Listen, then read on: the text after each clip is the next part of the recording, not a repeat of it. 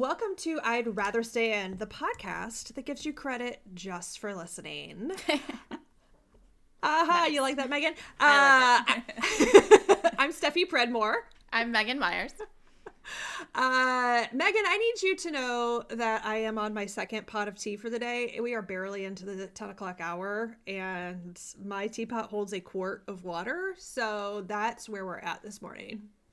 I hope you went to the bathroom before we started recording. I did go pee. Yes, I did. Yes. I may be hearing colors soon as this second pot of tea hits my system, but I still have not packed for the flight that I'm going on later this afternoon. We're really succeeding in every possible way today.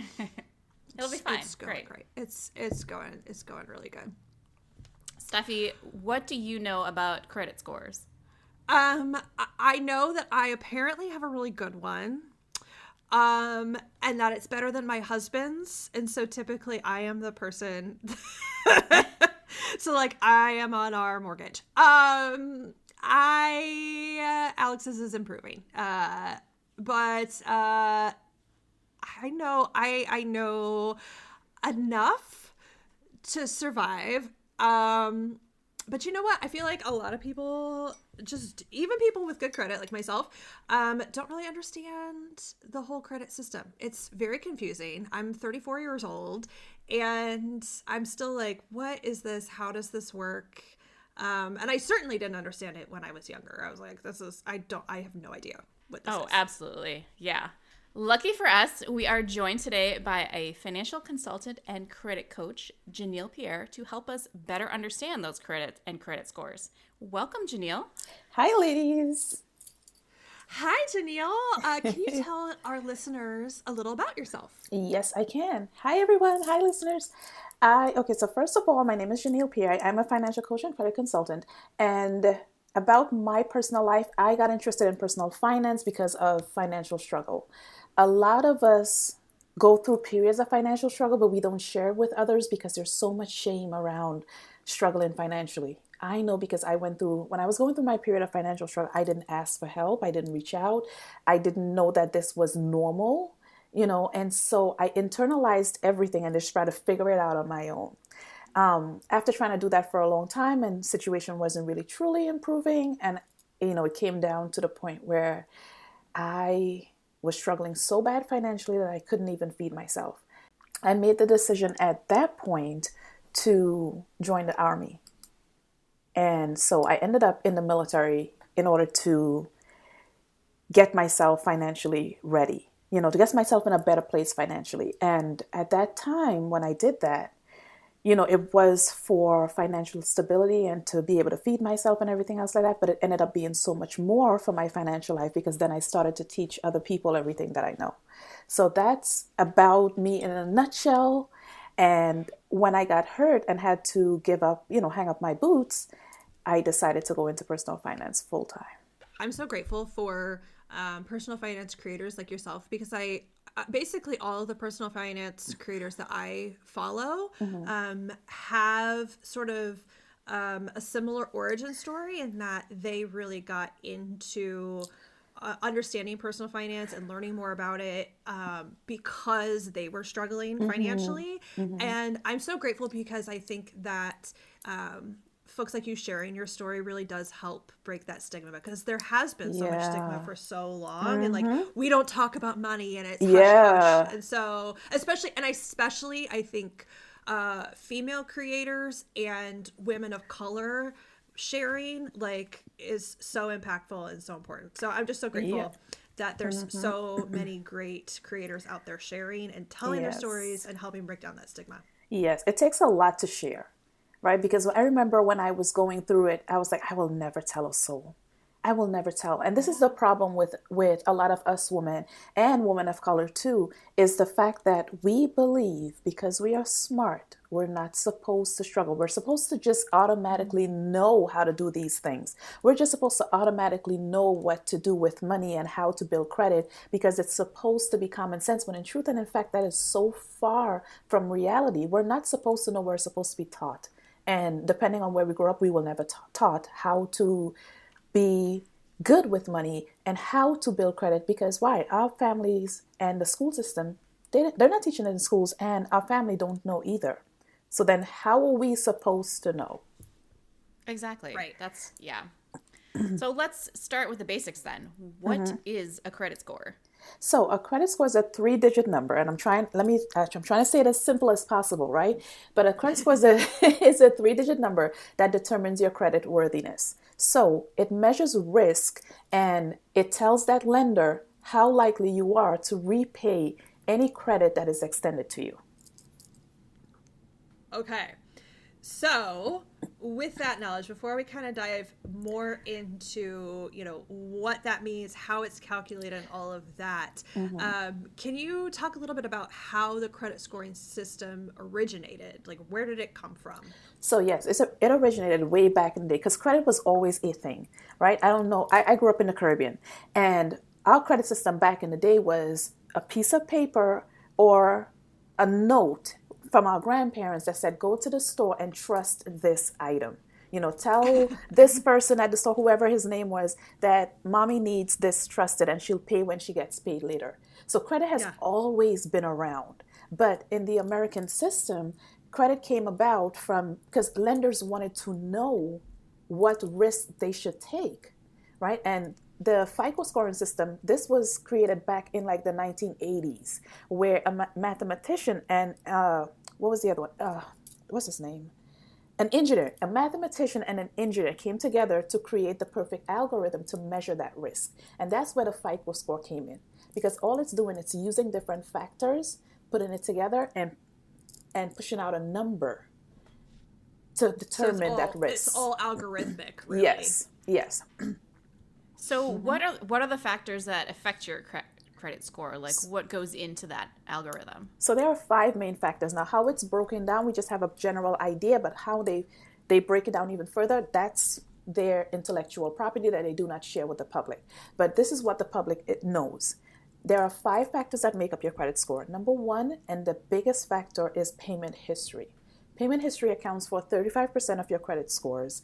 And if we were to break that 35% down into numbers, it'll be equal to like 192.5 points of your credit score, right? So if you miss payments by more than 30 days, then your creditor would report that you've missed a payment by 30 days, 60 days, 90 days, 120 days. And each one is worse than the last. Each one has the ability, each late payment has the ability to drop your credit scores 50 to 100 points. Right? Oh, that's a lot. I didn't realize that it was that much, like, per missed payment. Yeah, it's a lot. That is the biggest factor, right? So 35% comes in highest. Now, next up is utilization, and this is where a lot of people get tripped up. Utilization makes up 30% of your credit scores, or 165 points. Now, people think that you can build credit without using credit, and you can build a credit score without using credit cards. But here it is that the system is telling you we're using 30% of your credit score to determine how much of your credit card you're using, and we're factoring that into your credit score at 30%, right? So when you have a credit card, each credit card comes with a limit. How much of that limit you use is equal to your credit utilization. You use too much of your available credit, your utilization goes up and your credit score goes down. Right? So you always want to you'll see 30% around everywhere, but to get more of that 165 points or get more of that 30%, you want to keep your utilization as low as possible, ideally under 9%, right? So, and I'll go into that a little bit deeper. But next up, we have length of credit history. This is another thing that people don't take into consideration. They think that you can build credit scores really quickly. And you can have a score within a certain amount of time, but to really truly build a really good credit profile, time makes up 15% or 84 points of your credit scores, right? So with that being said, the longer an account is, the older, an account is, the more it factors into your credit scores. But every time you open a new account, the average age of your credit history falls because they're taking an average of each account. Right? So with that being said, you don't want to open accounts too often because you're lowering your credit, the average age of your credit profile, each time. So then we have credit mix. What type of credit accounts are you typically using? What type of credit accounts do you have experience with? There are installment accounts, which are like your auto loans and mortgage loans and different things like that. And then there is revolving credit, which is your credit cards. So some people might never have a credit card or not use it at all. Some people might have never taken out a car loan or a mortgage or any type of personal loan because we think that debt is bad altogether, right? And that makes up 10%. And then the last 10% of your credit scores is new accounts. So how often are you opening new accounts, or how often are you taking inquiring to open new accounts on your credit profile? That makes up the last 10%, which is equal to 55 points. So that's the 5 things that make up your credit score. Okay.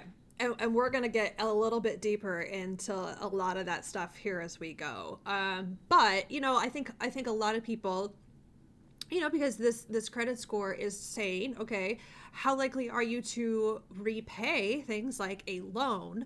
And so people might say like, well, I'm not planning to apply for a loan. I'm not, I live in the city. I'm not going to buy a house. I'm not going to buy a car. So I'm not really looking to apply for a personal loan. So does my credit score really matter?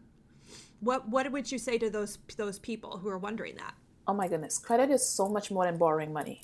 Even if you never plan on buying a home or a car, now employers are looking at your credit scores. Insurance rates are going based on your credit scores.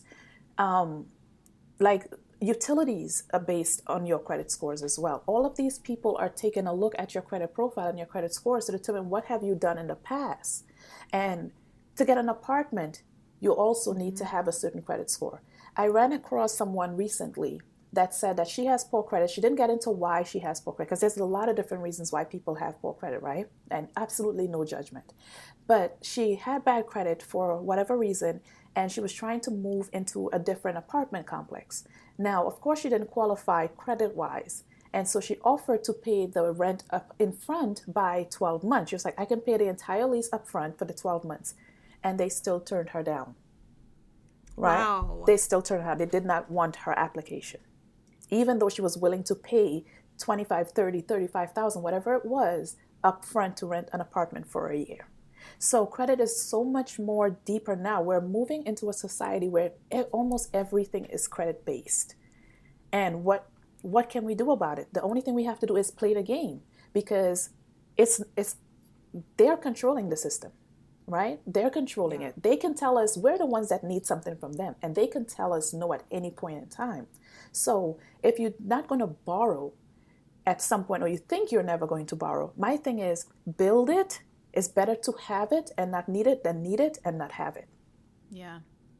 For sure. You mentioned utilities in that, and I don't think of utilities as something that would affect a credit score. So because it's not a credit kind of account, but do utilities, like paying your utilities on time and things like that, does that affect your credit score directly, or is it more of just an approval thing? It's approval, and it can affect your credit score. Now, they're not going to report every single month that you paid on time, but the minute that you're late, the minute you default on a service account, those are called service accounts.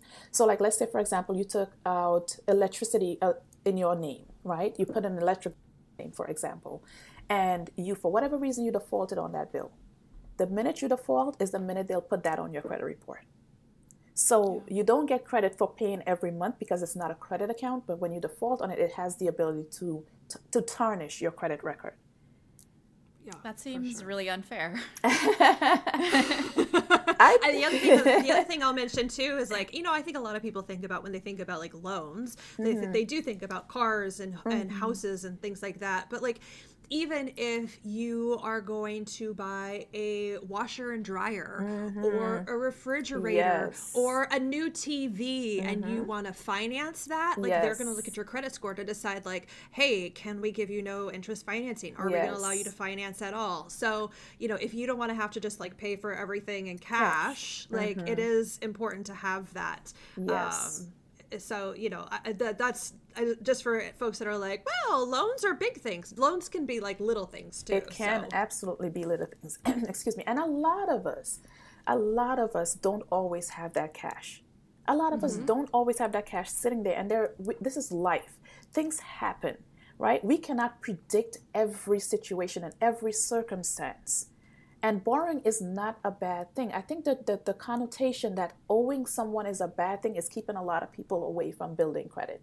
The credit system is far from perfect. There are so many things unfair with the credit system itself, but it still opens up a lot of doors and it makes life easier for a lot of people. Because just imagine something as getting an apartment in your name, getting utilities in your name, getting a cell phone in your name, getting a job. There are many people who have lost job opportunities due to their credit. Right? Which is wild. Truly wild. Exactly. And we can't all be business owners. And even if we're business owners, at some point in time, we still might need a business loan. And when you're building business credit, I'm not very versed on business credit, but I know enough to make this statement. When it comes to business credit, a part of it still relies on you having good personal credit in order to even start the process to build good business credit, right? So there's a lot of things, and I say it this way. Look at companies like Amazon, Google, Tesla, all of these companies who are bringing in $1 billion a quarter like it's nothing. All of these companies utilize credit. And they have more cash than we can dream of. So if big businesses who are bringing in $1 billion in cash a quarter is taking advantage of credit, who are we to not learn the system and use it to our advantage as well? All debts are not created equal. There are debt that will destroy you. For example, credit card debt, right? Will absolutely destroy you. But then again, there are debt like your mortgage, your car loan, things that you need. You need to live somewhere. You have to get to work. You need reliable transportation. There's a huge difference between productive and unproductive debt. And that's the distinction that we don't make as consumers. So you mentioned credit cards. Yeah. And I'm like, credit cards! Let's talk more about that because, I think Here's what I found. my Apple Watch was like very excited about all us in the talking about credit conversation. cards. Yeah, all in the conversation. She was like, I want in on this. Okay, let's talk more. Let's talk more about that because I think that there's so much confusion when it comes to credit cards. And like you just said, that debt can really destroy you. So let's talk about how they can help or hurt you. Right. Okay, so when it comes to credit cards, I always tell my clients and my crew, I have a Credit Millionaire crew on TikTok that we go live every morning. But I always tell them this. When it comes to credit cards, it is nothing too fair. It's all in how you use your credit cards. And what we do wrong is that we use credit cards when we have run out of cash. We use credit cards as an extension of our cash. But if you've already spent all of your cash during the month to the point where now you're depending on your credit to get to work for the rest of the month, to pay bills for the rest of the month, and to do everything else, you're using that credit card as an extension, and now you don't know when you'll be able to repay it. What you're doing, what you're supposed to do, a better way, I would say, to use a credit card is to only use a credit card in the place of cash. So that way, you already have the cash sitting in your bank account to make your statement balance payment, to pay off everything in full at the end of the month, whereby you're not paying any interest whatsoever. You can use your credit cards all day long and never pay interest, while the credit card is helping to build your credit, while you're building up a relationship with these big banks and these big financial institutions, and also while you're enjoying the benefits of these credit cards. So a lot of people say, oh, you can't build wealth on points. Who ever talked about building wealth on points? That is ridiculous. And that does not exist. We who use credit cards consistently for everything, we never talk about building wealth off of points. Let's just get that clear. We talk about taking money that we were going to spend anyway and making money from it. That's what we talk about. We're not talking about building wealth because we're smart people, right? We know better. We know how to build wealth. We know how wealth works. But the fact that if I was going to pay all of my bills for the month, let's say my monthly bills were $1,200, right? And I took that same $1,200 that I was going to pay in cash, I put it on a credit card with great benefits, and I pay it off in full. Now I have just gotten points. So my money, paying my bills, has just paid me. I just got paid to pay my bills. And now with those points, I can travel for free. I can go book a hotel room. I can go book a flight. I can go do certain things. I can get cash back for spending money I was going to spend anyway, right? So all of these major credit cards have really, really great benefits, but it hurts us when we don't understand how to use the credit cards and we're using them incorrectly and racking up hundreds and thousands of dollars in interest charges because we didn't know how to use the cards. And then the credit cards get the blame. I think part of the problem too really comes down to a lot of the store credit cards where Yes. they try to trap you with like, you're gonna save all this money if you sign up for our credit card, Yes. and then you don't think about the fact that just simply running the application hits your credit, and then you probably are gonna forget that you have 15 store credit cards going on. And then they send you all the sales and you just get really tempted. And I know a lot of people have fallen victim to these store credit cards. And those are the credit cards I warn my credit millionaires to stay away from.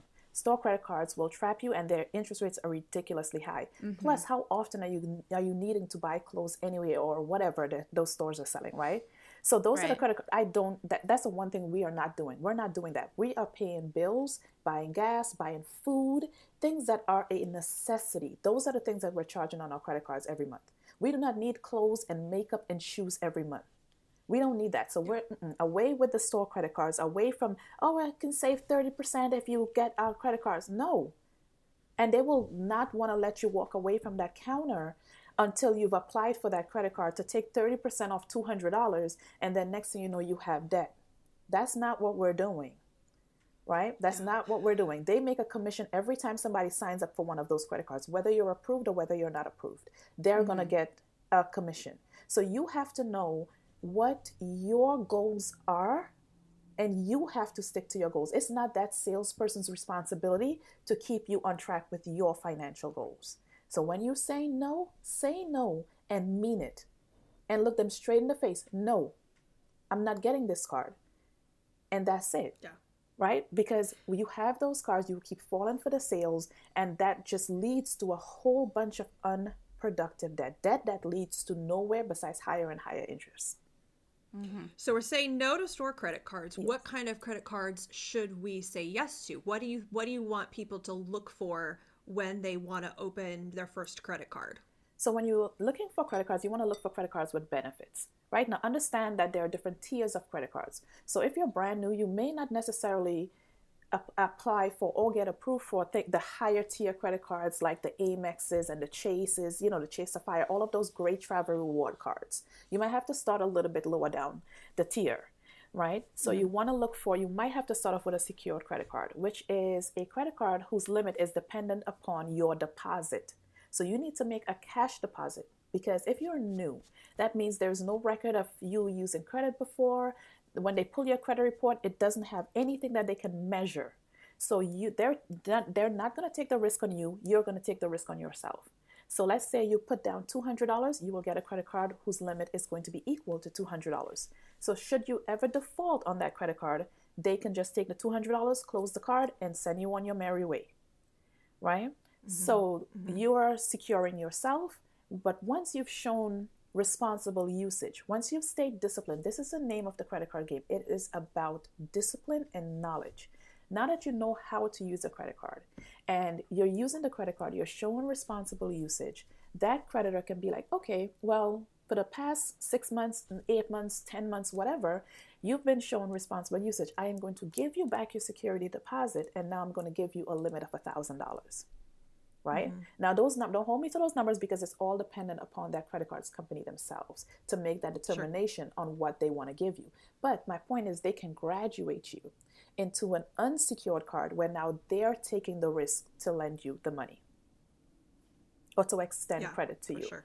Right? So it all depends. Sometimes you have to start off secured and work your way up. But the credit cards that I like the most are the major credit cards, the bigger players like the Chases, the Amex, the Discover, the Citi, the Capital One. Those are the companies that have better reputation. They have better rewards, right? So you can get more. You're rewarded better when you spend on things that you were going to spend anyway, rather than, the store credit cards or the secured credit cards or, all of those other credit cards that don't matter. I like to stay with the major players in the game. Yeah. And I think it's worth mentioning that, so for example, we bank through Capital One, and so we have Capital One credit cards. Yes. And when we signed up for the credit cards, there were options as to what rewards we wanted. And so there was one that was like travel rewards, and then there was one that was the cash back. And we don't travel that often. So we went for the cash back because that was going to be more applicable to us. So you can kind of look at what is your, like, what your lifestyle is, and what, or like maybe you want to travel more. And so that's a goal for you. And so signing up for one with, you know, travel rewards might be better for you. But, you know, you can take a look at what some of those rewards are and figure out, you know, which one is going to work best for you and your lifestyle. They're not all the same. Exactly. That's a major part as well, too. You do want to look at the rewards. You do want to look at the benefits and choose a benefit that matches your style. Because if you're not a huge traveler, if you don't travel avidly, then what sense does it make having a travel rewards card? And a lot of your travel rewards card will have annual fees attached to them. And the annual fees, like, for example, Amex Platinum has an annual fee of, is it $6.99? I think it's $6.99 now. So you're paying $700 a year every year on the anniversary of that card. And if you're not going anywhere, what's the use? Right? Yeah. Right. So no, you'll get a just cashback throwing card. away money at that point. Right? Exactly. So get you a cashback card. I started with cashback cards. And at one point I had almost $500 in cashback. And I promise you, all I did was pay my bills and buy the things I was going to buy with my cash. I didn't spend anything outside of what was in my budget. Never. Yeah. And I had almost $500 at one point before I pulled it all off. Yeah. Yeah. Same. Yeah. So we want to acknowledge that even though the U.S. credit system plays a huge role in so many areas of adult life, it leaves out a number of underserved communities. Yes. Can you talk about the disparities in the credit system, particularly the racial and income disparities that exist?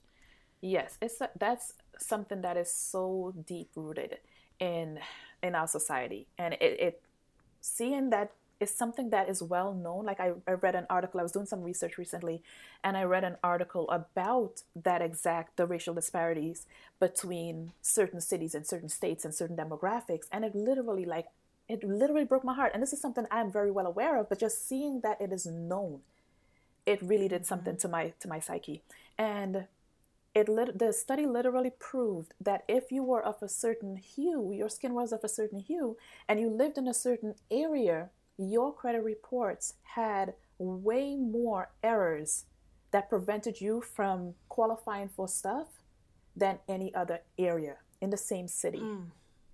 It's amazing to know that people who live in certain areas, so let's say areas that are redlined, they naturally had more errors than any other part of that particular city or that particular state. And it's proven. So why aren't we doing something about it? Why isn't How something does being that done about happen it? exactly if it's an algorithm? That is a good question. That is a really good question, because the thing about it is, by law, our credit reports have to be accurate. Everything on our credit report is supposed to accurately show who we are, so that when that creditor pulls our credit report, they're making decisions based on facts and things that are true. But to know that if you live in a certain zip code, there's naturally 10 times more errors on your credit report than somebody else, I can't explain to you how that is. Maybe when you fill out an application and your address comes up, they automatically don't even care how they send that information over. I cannot explain to you, because all of your information is sent from the creditor that you applied for credit with straight to the credit bureaus. So who's responsible for those disparities? I have no idea who is, but it's proven by the CFPB, which is the Consumer Financial Protection Bureau, that people who come out of certain areas are naturally more disadvantaged because their credit reports have way more errors than anybody else's. And these people don't know anything about this. They just know that I have bad credit, I can't get approved for anything, but they don't understand it is because they live in a certain zip code or they're in a certain part of the city that's the reason why. And it's errors, not even things that they actually did. It's not the fact that they ran up credit cards. It's not the fact that their utilization is too high. It's not the fact that they have too many accounts. It's the fact that there are errors on their credit report. So this is the kind of conspiracy theory we need to be actually talking about. Like, Exactly. this is an actual conspiracy. Right? Right? Like, oh my God. Because, like, again, it's algorithmic, which means that there is something systemic in there. This isn't just like human beings, like, Right. deciding, like, or, you know, like, oh, they hired people who don't know how to input numbers over here. Like, there is something systemic happening here. Yes. And people just aren't talking about it. That it's wild. You know, similarly, I would love to hear you discuss how immigrants can struggle with building credit, which, you know, you grew up in the Caribbean, so this is something that you probably have personal experience Yes, absolutely 100%. I came here right before my 17th birthday, so definitely 100% immigrant. And yeah, the credit system, like I said, back home, the credit system started off as, you know, just go to the store and tell Mr. So-by-so that mommy wants a pack of, you know, a piece of cheese until next week, right? And coming here to know that there's a whole system and you have to build credit and you have to, you know, you have to have credit. I had such a hard time building credit because I didn't have anything in the system on me. There was nothing in the system on me. And so I was just applying for credit cards everywhere, just applying, because I generally knew from talking to friends and different people that the easiest way to build credit was through credit cards. Like, you have to have a credit card. You got to start with a credit card. And for 7 straight months, I applied every store card. I went through the mall, just running through the mall, and every store that I shopped in at the mall, I would apply for a credit card. Nothing. And then after doing that for like 7 months, I just stopped. I'm like, there's just no use, right? There's just no use in trying to build credit. No one wants to trust me. No one wants to give me the opportunity to show that I am a responsible adult. No one wants to help me. And so I just gave up. I gave up on it. Right? And a lot of people go through that and not understanding how the system works and not knowing what to do. And so it took me studying the system and learning it to the best of my abilities in order to understand how it works and how I can start building credit. And after about a year or so, I was banking with Chase at the time, and Chase was like, they sent me a pre-approved offer in the mail for a credit card. And so I jumped on it immediately. Now, this is after months and months and months of denials. I jumped on it, and the credit card's limit was $250. And that I started building from there. You know, the other thing I think that is worth mentioning here, especially when we're talking about like cycles of poverty and privilege, is that, you know, when you're talking about putting in a rental application or an auto loan, or, you know, a lot of things, like, there are, in a lot of cases, opportunities to have someone co-sign that loan for you or co-sign that rental application for you. Yes. But you need someone to co-sign who has good credit. So, you know, like for me, when I got on my own out of college and got my first apartment, they wanted a co-signer, and my parents had good credit, and so my parents were able to co-sign that rental application for me. And that was a huge, like, I am able to recognize now what a privilege that was, because if my parents had not had good credit, then I would have been stuck, or I would have had to find someone else. Like, you have to, you know, hope that there's someone else in your life who has good credit. But if everyone around you is stuck in the cycle of bad credit, then there's no one around you who can co-sign that loan or co-sign that application for you. So, you know, it just creates this cycle that gets hard to get out of. Yeah, that is 100% true. It's hard for a lot of people to understand that, yes, it is a system, it's an unfair system, and it favors one person over the other. But at the same time, too, a little bit of knowledge goes a long way. Once you understand how it works, you can use the system to your advantage. But yes, having someone to co-sign for you is what a lot of people, especially people that look like me, we don't have. I've never had a co-signer for anything. I've had to figure out my way the entire time until I've built up what I've built up now. And that is one of the huge reasons why I teach what I teach. Because when you're stuck in a position, when you're stuck somewhere because you don't have the credit or you don't have the finances to get out of that situation, every other part of your life starts falling apart. You start doubting yourself. You start giving up on your dreams. You start feeling this heavy weight. You start the depression. Then here comes the hair falling out, or the hair graying, or the hair thinning, and all of this stuff because of money. And we live in a society that pushes a lot of education. We start educating our babies from really, really tiny babies. We start educating them, but then we're educating them to be employees and not understand how money works. Because if the system was different and we understood how money works from a young child, number one, we will never accept the pay that they want to pay us. And number two, we'll know how to use our money to make more money, which hurts the people that's making money off of us. Absolutely. Right? Yeah. So That's so true. Mm-hmm. I saw an article yesterday that said master's degree preferred, starting salary $15.39. Oh my God. As someone who has a master's degree and had high blood pressure and all types of stuff while trying to get it, while in the process of getting it, the words that came out of my mouth were not friendly. But I wish to hell I would accept a job for $15.39 with a master's degree. But that is the society that we live in today, that people can be that brazen and that bold to offer someone who busted their ass for 2 years doing a graduate degree program and say, I'm going to pay you 39 cents more than the minimum wage.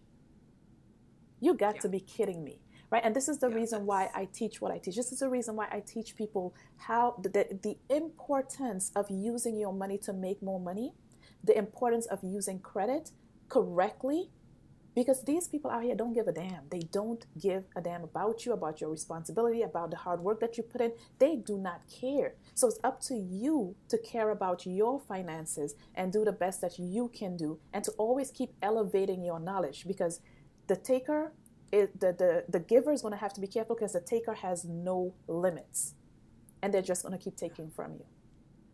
Yeah. Absolutely. You talked about some ways to improve credit score. Mm-hmm. Do you recommend credit monitoring tools like Credit Karma or TransUnion to help you figure that out? Yes, there's a lot of education out here at the same time too from these monitoring agencies. So there are a couple that I like. I know one of my favorites back in the day was Credit Karma. They only give you 2 of your scores, and the scores are Vantage and not FICO. So they're not fake scores or anything like that.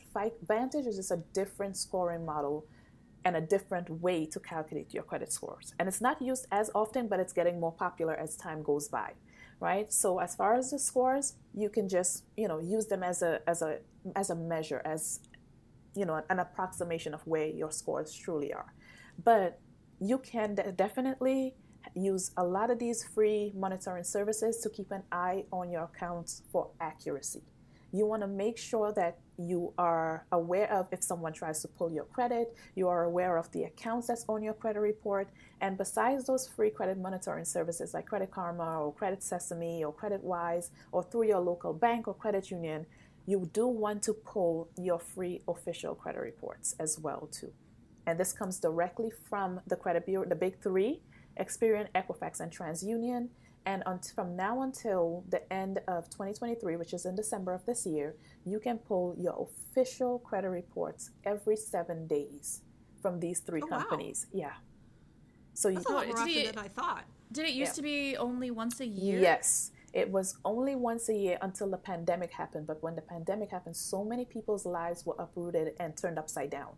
So now in an effort to help people rebuild, they decided to give you your free official credit report every 7 days through annualcreditreport.com. That's great. Yeah.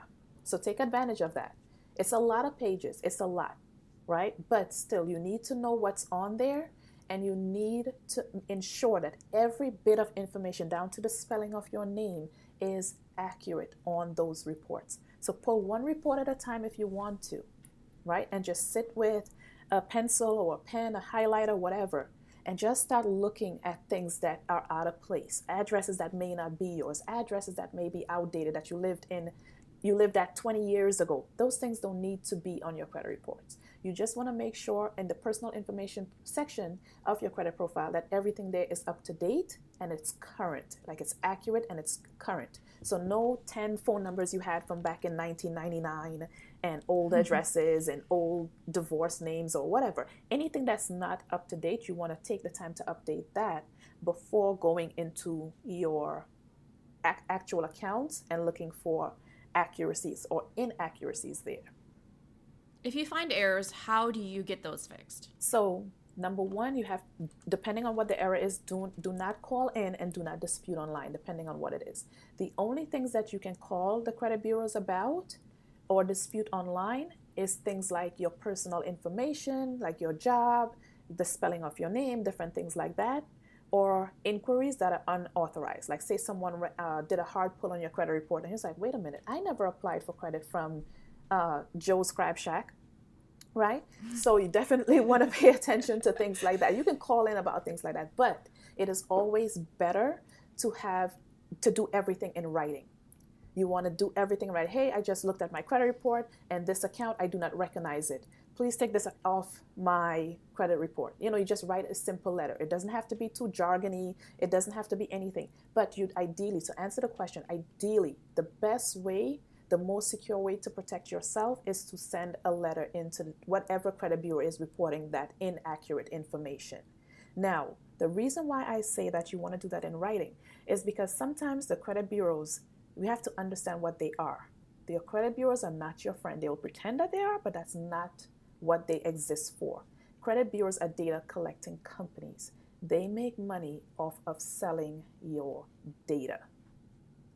So it's not that easy always to get them to delete stuff because, hey, I'm making money from this information and now you want me to delete this information? Excuse you? Right? Mm-hmm. So sometimes you're going to have to fight them tooth and nail to get information deleted off your credit profile. And if it ever came down to it where you had to take them to court, you need to have documents. You can't be like, okay, I called in on blah, blah, blah day and a representative told me. That's not going to stand up in a court of law. So if it ever came down to where you had to sue the credit bureaus, you need to have everything documented in black and white. Yeah. That's great advice. I think that's great advice just across the board in life, but yes, exactly. I think it's just it's good to remember, like, to not fall into the pit of like, oh, these people care. Like, oh, no, they're looking out for their best interest, yes. So you have to look out for your own. Exactly. So for parents, how can we help our kids get started off on the right foot when it comes to credit? Okay, so that's a really good question, and it's going to be a long answer, so I'm going to warn you up front. It's going to be a little bit of a lengthy answer. I love giving details because I want people to understand everything about it and not walk away confused. But one of the easiest ways to help your children build credit is to add them as authorized user. It's a system called piggybacking, and it can help by giving your child all of the history. So let's say you had a card that's about 20 years old. And you've always been upfront with that card. You've always paid on time. Your balances have always been low, everything like that, right? It's a really good account. You can add your child onto that account as an authorized user, and that your young one inherits that entire credit history, which is why you have to ensure that it's a good account. Because if it's not, now your child is inheriting your poor credit history, and that's not going to help their profile, right? So with that being said, once that started happening, credit bureaus started getting, oh, wait a minute now. Well, this person is inheriting this person's good credit history. Now what they did, they changed the algorithm to not take into consideration authorized user accounts when calculating credit scores. So that's something that's a little bit newer, but from before, it worked perfectly and it helped a lot of people. So if you're using like the FICO 8 scoring model, the FICO 8, if that creditor is using the FICO 8 scoring model, even though that authorized user account is on the credit profile, it will not be used to calculate that person's credit score because an authorized user account, that person who is added as an authorized user on that account has no legal responsibilities to that account. So It worked like a charm back in the day. But then when the creditors realize, people are getting more and more hooked to it, hip to it, I should say, and they're getting higher and higher scores, and there's less denials because of authorized user accounts, then the system changed. And I won't say the creditors changed it, it's more so the lenders. The lenders didn't like it a whole lot.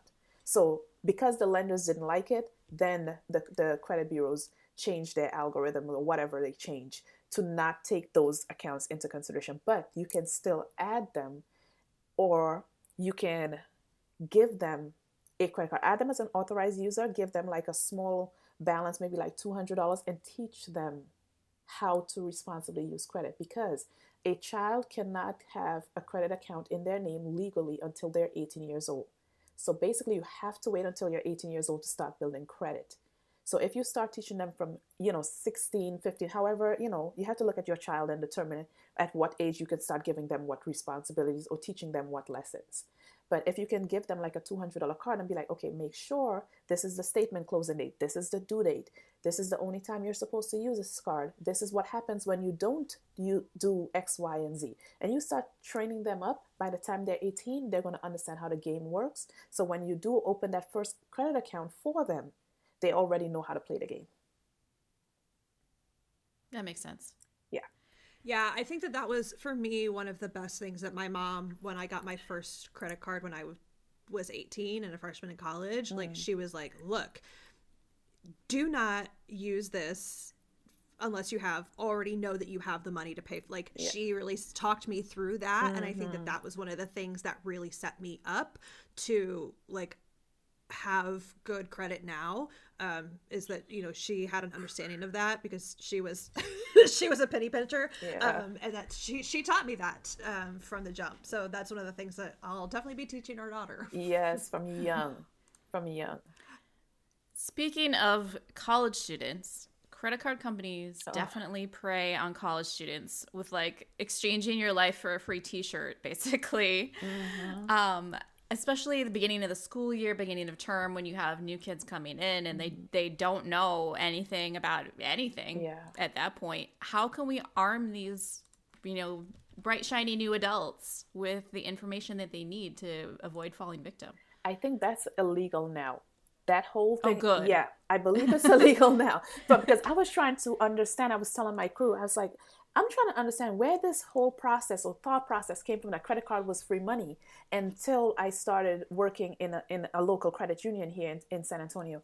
And the person that was instructing the class, he was like, in college, he got into a lot of trouble with credit cards. And it's because they were telling the students, come sign up for a free t-shirt. And this is basically whatever words they were using. I can't say it, verbatim, but whatever words they were using, they were pretty much insinuating or pretty much saying that this is free money. You can have $2,500 a month, free money, whatever it was, free money. So that's where that came from the college campuses. So now credit card companies aren't allowed to do that anymore, because what they were doing, they were preying on these innocent young adults and messing up their entire financial life before they even, finish their first semester in college. So that's not a practice that they can do anymore.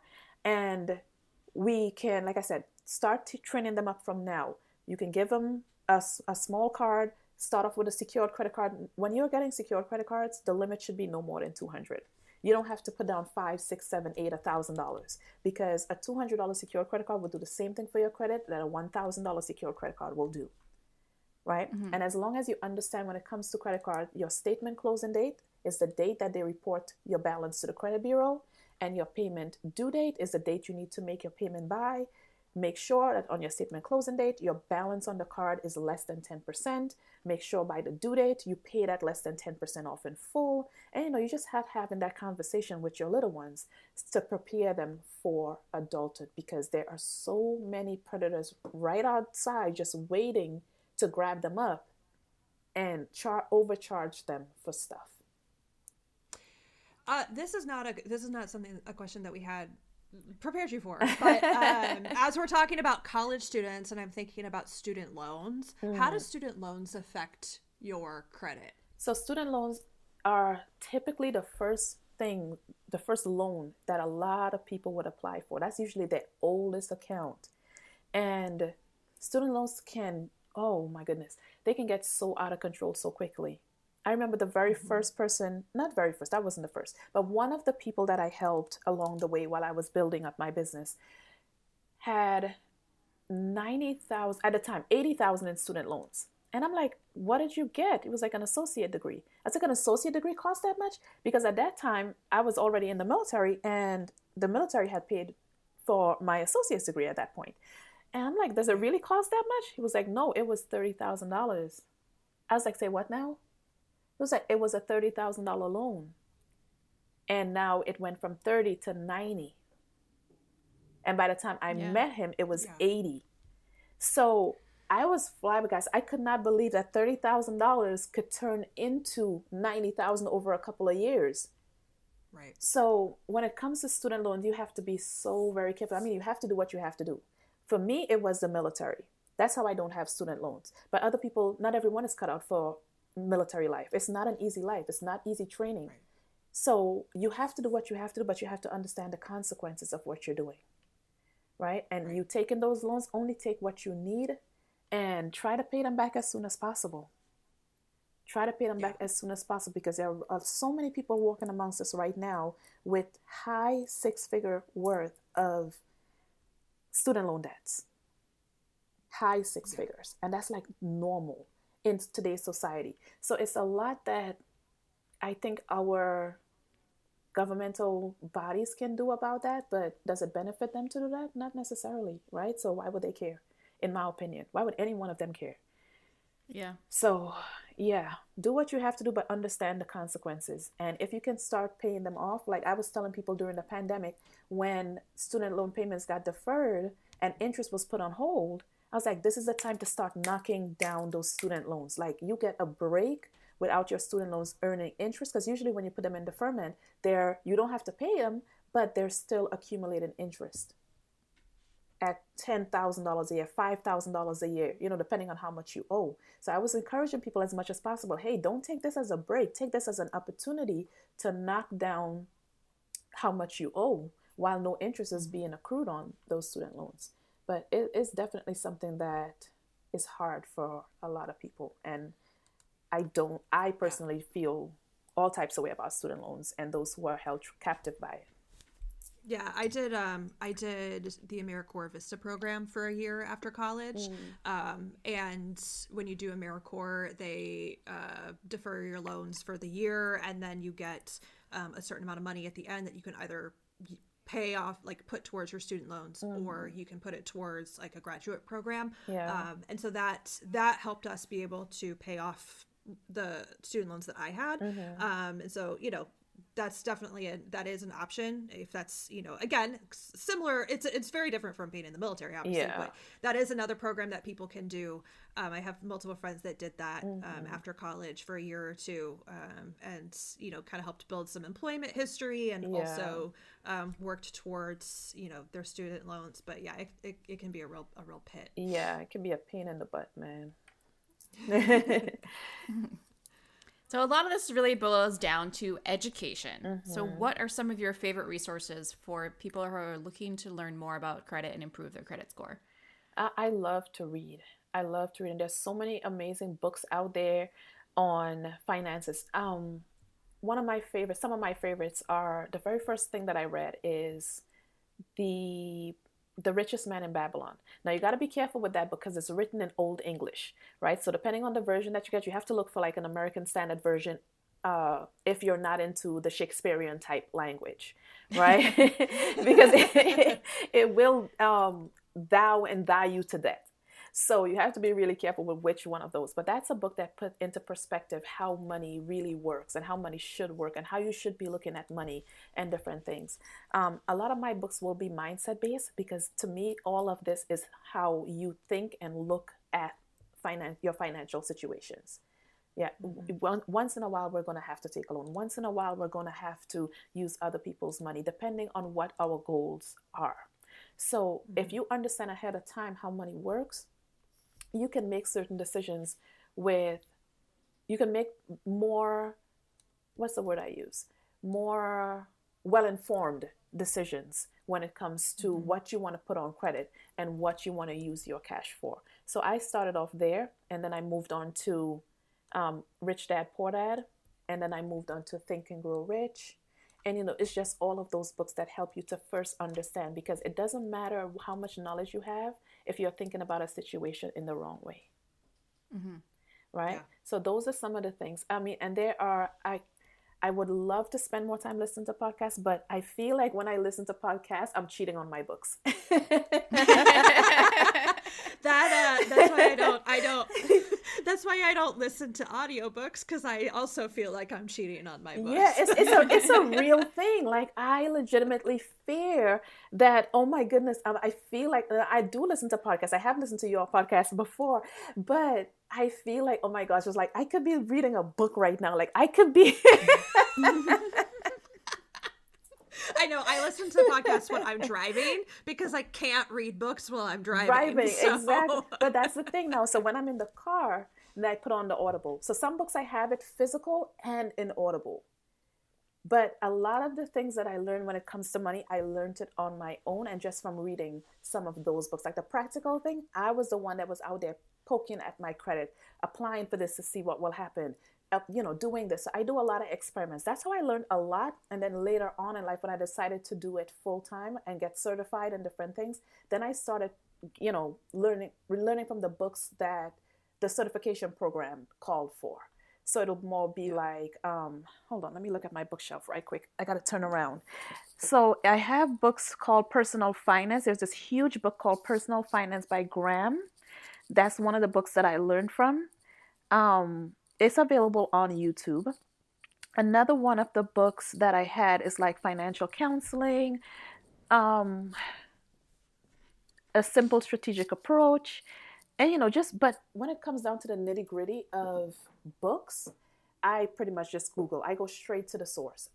When it comes to the nitty gritty of the facts, about how things work and how credit works, I go straight to the source, meaning the Federal Trade Commission's website, meaning the Consumer Financial Bureau's website, the CFPB website, the FTC website. There is the Fair Credit Reporting Act, the FCRA. They have a whole booklet on what is fair credit reporting and what the credit bureaus are responsible for and different things like that. So the information is available. You just got to really dig for it. Awesome.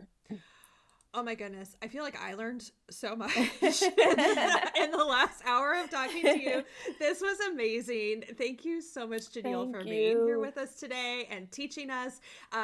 You guys, that we will tag her in Instagram. We'll list her profiles in the show description. So you guys can go follow her and learn more. You can hop over onto her TikTok and join her. What did you call it? Your millionaire club? Is that what you called it? I call them my credit millionaires, because a credit millionaire is someone who understands how the credit system works and uses it to their advantage to create financial freedom for themselves. Awesome. Love it. Yes. That's amazing. So that's what I call them. And let me tell you, I've had so many people already just by going through my content on TikTok and joining me live, that's already increased their credit scores over 100 points. That's amazing. That's a huge amount. They haven't even hired me yet. Just me putting out information similar to this. And they'd be like, oh, I didn't know you can do that. And then they go do it. And then the results are astounding. This morning, someone was like, I went from 720 to 800 just by listening to you. So it works. It works. Amazing. That's fantastic. Amazing. That must make you feel really good. That's really rewarding. It makes me feel so incredibly good. And I realize that I don't want to do anything else just because I'm helping people do stuff that they couldn't do before. Like Sunday morning, I got a testimony, a text message testimony that said, I got my score increased 100 points in less than 2 months by listening to you. And now I can get an apartment for my son and I.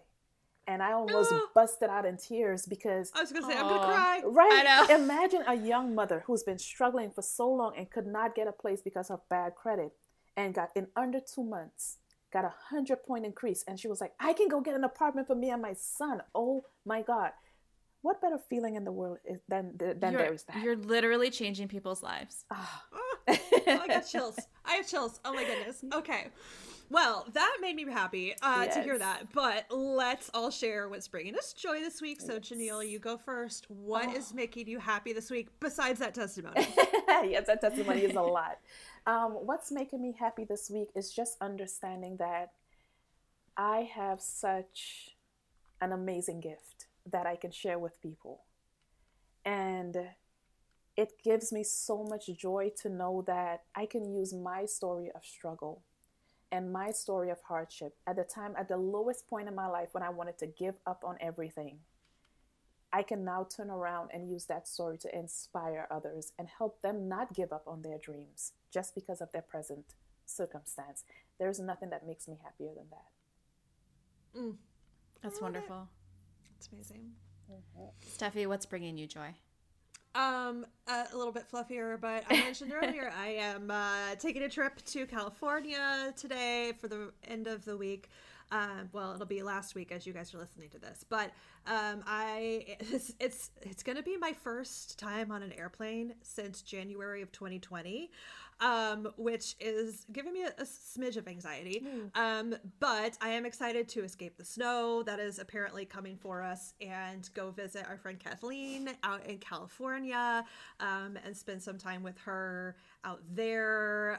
We're going to go, at some point we're going to do a wine tasting with another one of our friends, and I think I'm getting a tattoo out there. No, I don't think. I know because it's I put it on a deposit. It's on the schedule. I'm getting a tattoo out there. Like it's gonna be a good trip. So I am really excited for that.